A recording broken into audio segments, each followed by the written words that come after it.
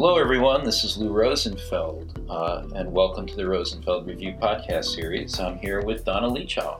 Hi, this is Donna. How you doing? I'm pretty good. We're actually recording live in the same room here in Brooklyn. We're neighbors. We live in Park Slope, Brooklyn. Usually I do these remotely, so it's nice to see a face as well as hear a voice. And I should also note that Donna with Eduardo Ortiz, they were the first people I ever interviewed for a podcast, so it's nice to have a reunion. It's also nice to have this moment to talk with you because Donna just wrapped up writing a book for Rosenfeld Media called The User's Journey. And usually at this point in the publisher-author relationship, things could be a little rocky, and I like to think they're not, right? We're good. We're pretty good, I would say. Uh-oh, she said pretty good. I was actually hoping for a more enthusiastic yes, Lou. Well, we're good. We'll muddle through nonetheless. Whatever Donna thinks of me, I'm really excited by where we are. Donna's book is coming out in a few days, March 22nd. And you can actually pre-order it at a deep discount right now from rosenfeldmedia.com. But the book is something that I'm finding just fascinating as a topic. I thought that we could talk a little bit about how you're applying story mapping in your work right now, because I think this is something that a lot of people listening are going to be really excited by. We already feel we have some concept of story. We all understand story to some degree. That's a part of being human, really. But as people who do research and design, we're not always tapping story in the ways that we think we should. And there's certainly lots of people who've been investigating story from different angles. Obviously, our book, Storytelling for UX, came out a few years ago, Whitney Quisenberry and the late Kevin Brooks. That's done quite well. It's helped a lot of people. But I think you're taking a different angle here. What's your take on how we should be using story? Sure. So to explain how I use story now, I'm going to backtrack a few years. Although I say a few years, a few years sometimes means over a decade. But I'll backtrack a little bit ago. I used to be a filmmaker. And when you're making films, you map stories out. Even if you're making fiction or Hollywood, or in my case, I was a documentary filmmaker, you map stories out and you use narrative structure to make sure that you're always keeping your audience engaged and building something that is not only interesting, but that people remember and learn from. And so it was something I did many, many years ago, and I'd kind of forgotten because I ended up working in tech and helping companies build websites, software, apps, things that I thought weren't too similar to films. But a few years ago, what I started realizing is that a lot of those same techniques, mainly mapping stories, apply to building software, websites, apps, even in-person analog services. In other words, plot points and story structure, it's how our brain understands all experiences. So the experience you have when you walk down the street, or my jumping in a green taxi to get here on time earlier, that's a story. It has plot points, and depending on how that story is remembered and built, it, at least with websites, software, and apps, I found leads to greater engagement, leads to people actually trying to use things, users getting engaged and loving what they use. So is the anatomy of story then plot points and actors, and there's some progression, right? I mean, there's the actual narrative structure that moves you. How would you depict that visually? So it is all of that. It is structure. It mainly, to me, story is structure. So if you would have asked me 15 years ago when I was in film school what a story was, I would have thought it was someone telling something about something and a bunch of stuff happening. And what I didn't quite realize is that story is structure. It is a beginning, a middle, and an end. And if any of you in the audience have ever seen a narrative arc, if not, once you pick up the book, you'll see many narrative arcs. But that's the structure that I like the best. It's the simplest, and it's the one that that I can remember on the go, especially when I'm with clients and working quickly. But it's plot points that I can walk through the plot points, or we can Well, discuss it. could you walk through how that narrative structure informs something that's designed? Like in your own work, for example, give us an example that you're working on. Sure. And the best way to understand how story works with things that aren't movies is like this. So for a movie, you're sitting in a dark theater, or works for TV shows as well over many years even. You're sitting in a dark theater for around an hour and a half. There's a certain narrative structure, and you in the audience are brought along a journey that builds in certain ways so that at the right times your heart starts racing, or your palms get sweaty, or you start wondering, oh, what's going to happen now? And usually, if it's done well, you're going to want to stay through the end of the movie, and then you're going to go tell all your friends about it afterwards. And so that's how it works when you're in the audience in a movie theater. If you're using a website, or if you're even just hearing about a new app that your cousin thinks is the coolest thing ever, story structure works in much the same way. It's just that it's not someone telling you stories, it's you experiencing a story. So to give you an example, a project that I just finished up recently. It's so imagine an alumni services website at a large university. They want to engage their alumni over time so that they give donations to the university, and so that they participate in things like events and a plethora of other ways that they can engage people. And so being an alumni is a journey. And it might sound cheesy, but it actually is. So when I work on projects where we're trying to increase engagement, this could be an onboarding flow, it could be a sales funnel, it could be event planning. In this case, it was a website and a digital marketing strategy. What we do is we go out and we talk to existing users or an existing audience base. So in this case, we went out, we talked to alumni of the university who were really engaged.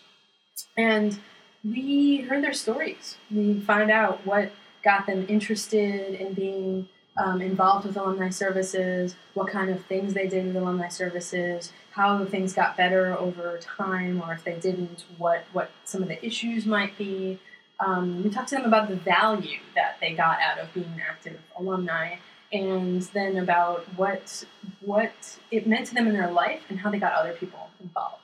Now, the thing about all those things that I just listed right now, those are all plot points in a good story. We have, fancy words are inciting incident, rising action, crisis, climax, falling action, and then the end. And so these are all things that not only guide how someone like a filmmaker tells a story, but it guides how our brain understands something that we experience, whether it's, 30 seconds running down the street, that could be a story, or it could be being an alumni of your university over 10, 20, 30 years, that your brain experiences as a story.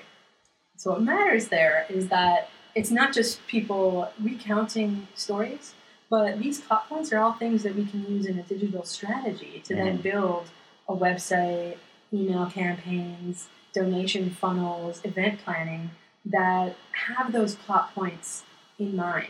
So, for example, if everyone tells us that the reason why they got involved with alumni services after graduation is because a friend told them, hey, will you come help us out for something?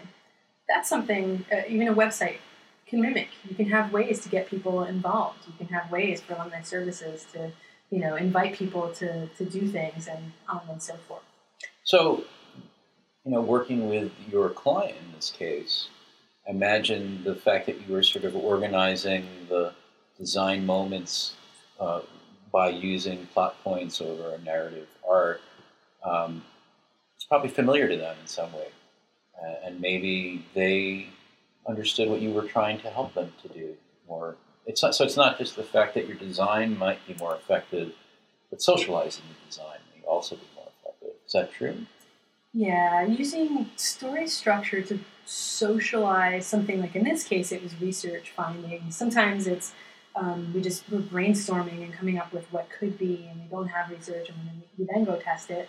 But what matters is that it gives a framework for doing exactly what you just said, Lou, which is that it often forms what people already know. Mm-hmm. So, for alumni services, for example, with this university, and this isn't the case for all universities, every story would be different for different alumni groups.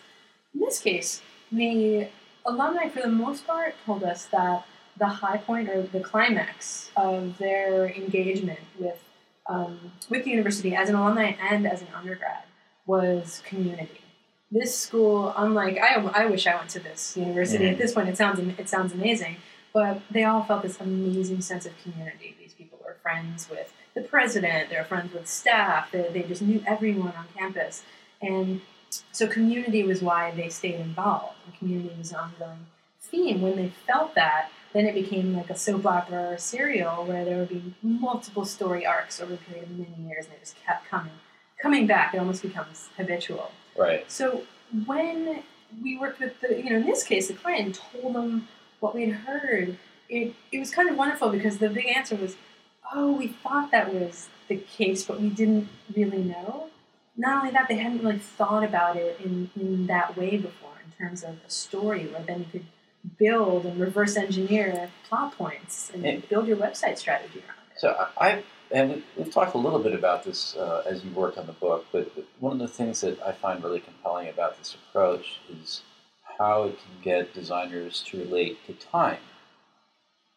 That we're not just working on these sort of contained moments, if you will, which may be a screen or a page or what have you, but that these things tie together. I mean, from my perspective, like one of the reasons I really wanted to talk about information architecture back in the 90s when people weren't really looking at it was that I felt like, the limited view of it at the time was very two-dimensional screens or pages that were kind of, disconnected from the other pages or screens or other 2D surfaces. And then I was very excited by multidimensional spaces that you could move through that had navigation and other ways of moving through the space. And space and time are kind of the same thing, really. And I think what really speaks to me here is like you're kind of making time something of a design material. You're using moments, you're identifying moments or plot points, but then you're sequencing them and in effect organizing them to go in a certain order that makes sense. And if they were if you randomly sorted those moments, they don't make sense. I think that's exactly it, which is time as a design material it's how filmmakers have always worked. And except in that case, the timeline is set in terms of, well, scene 1, scene 2, scene 3, and onwards. And filmmakers have been trying to experiment for years with what they call non-linear narratives, and they're often, I did that in grad school as well. It's utterly boring, and it's not very exciting. It's something for academia, really. But you click around, and after 2 minutes, you're just, you're kind of bored. It's not really as exciting as sitting through something like a movie. But the reason for that is, so in terms of time, the way I always saw it when I was in school is that this is back in the 90s when I was an undergrad, and I was working part-time as so like my day job outside of school was as a web designer and a web producer, or at the time we also called it a multimedia producer, because we would build things like interactive kiosks, remember those, and CD and DVD ROMs. I remember. Very, very exciting. Try not to. And I know. So the way I saw it was I studied film. That was my major because there were no web design programs. Actually, our alma mater is the same. The University of Michigan is where I was for undergrad, and there were no web design programs. There was nowhere I could study how to do what I wanted to do. So I studied film, thinking I'm learning how to design for 4 dimensions. 3 dimensions and 4 dimensions. So space, because there's it's a film term called mise en scène, what you put in the scene, and designing for time, because it's time that you're building with. Right. And so for me, designing with time comes naturally. And 15, 20 years ago, if you would have asked me, I would have said that working in media, like building software, websites, apps, or CD-ROMs, that what I was doing was scaling back to the two-dimensional universe, that I was building 2D things. And it really wasn't until a few years ago that I realized, you know what, it's not 2D. I don't even design screen interfaces anymore, so it's especially not what I do. But it's 4-dimensional, the way people experience thinking about apps or using them. Right. It's 4-dimensional. You experience it, you go through step 1, step 2, step 3, step 4. There's no avoiding it. We have to harness it. And I think, obviously, this thinking and approach have obvious relevance in designing things like websites and apps, but in our field, we're already finding ourselves in all kinds of settings where we're designing other types of things. Things become multi-channel, or kind of a mix of physical and digital. So I just want to give you an example where your thinking inspired me and a couple other people. Dave Maloof and Uday Gajendar, we're the 3 people who programmed the Enterprise UX conference. The first one was in San Antonio in May of 2015. We kept thinking about the arc of the first day. It was a 2-day single-track main conference. So here, if you're putting on a conference, here's your challenge. It's 2 days, and at the end of the first day, that's when you have everyone around and you want to have a big party. And that party can be very expensive. Like ours cost $37,000. And you have this intense day of conference program, and then a party, and people are drained typically by the time that party's happening. So you're throwing a party, people are probably going to go, spend a lot of money. The last thing you want is for them to show up looking like they've just been through the ringer. And so what we did was we wanted to kind of get the climax, either like sort of extended to the party, not to, or a second arc to quickly emerge from the first arc before the first arc dropped off. So, we had this session that Dan Willis curated for us, a storytelling session, where we had 8 storytellers go in a row doing 5-minute stories, which Dan curated and helped them practice and produce, and they were each fantastic. And we decided to put that at the end of the first day to break things up from the kind of standard conference format that we had. And we also wanted to give it a raucous mood to kind of bridge to the party. And so as Dan was introducing the last hour of the storytelling session, Dave and Uday and I burst out from behind the stage with beer and popcorn. We had those trays that hung from our necks with beer from kegs and cups, paper cups. And we started going, beer here, and we started, like at the stadium, and we started handing out beers to everyone, including the speakers, for the storytelling session and people in the audience. And we served, 400 beers, and very quickly, it was a lot of work.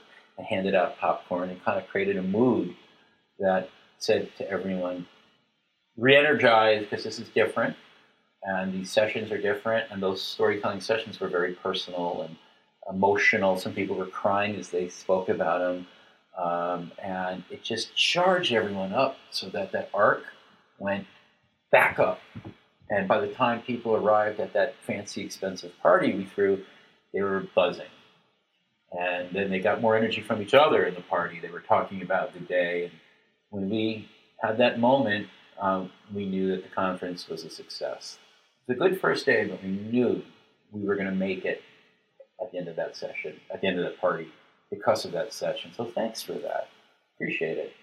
I mean, any time. I think what you found, and actually, so I've found this. I've heard from people who attended that conference, and it was just people absolutely loved it. And so something like that, it's not just about good design, but if your business goals are to put on more conferences and sell more tickets, if it's to increase satisfaction, whatever they are, and it's actually key. I talk about this a lot in the book, that you have to have goals. This is something that a screenwriter who I collaborated with on the book a little bit here and there, just to make sure I wasn't getting things completely wrong here and there. I loved what he said to me one day. He said two things that I love. One, which is, if you don't have a goal, you don't have a story.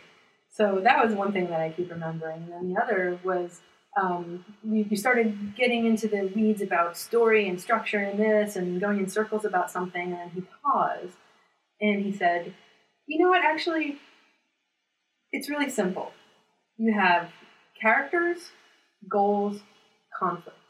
That's the story. And, I love it. He's someone who writes screenplays, which are way, way, way complex. And that's all you need. And so in terms of something like an event, it's important that you know what people's goals are, and what your business goals are, so you can map out what the experience is going to be like accordingly.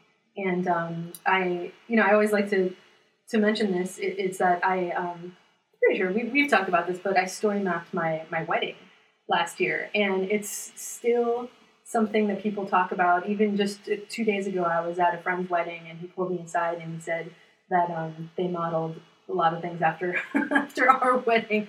People remember these things. You want people to have a great time? Map the story. It's how our brains are wired to want to do things. Yeah, so Donna's book is called The User's Journey, Story Mapping Products That People Love. But we struggle with that title because whether it's a product or a service or a conference program or a wedding, we think that you're going to find Donna's book really valuable. And I'll also mention, while we're plugging the book, besides the fact that it goes on sale, and it'll ship on March 22nd, 2016, very soon. It was lovingly illustrated by Eva Lotte-Lam, a German known for her sketchnoting prowess, but who also does some lovely work, collaborative work with a couple of our authors, Donna and Sarah Wachter-Boettcher, on her book Content Everywhere. So great illustrations and great writing. I hope you'll check out Donna's book. And Donna, thanks. Looking forward to seeing how people react to it. And great to work with you on this project. Likewise, as always, a pleasure working with you. Thanks.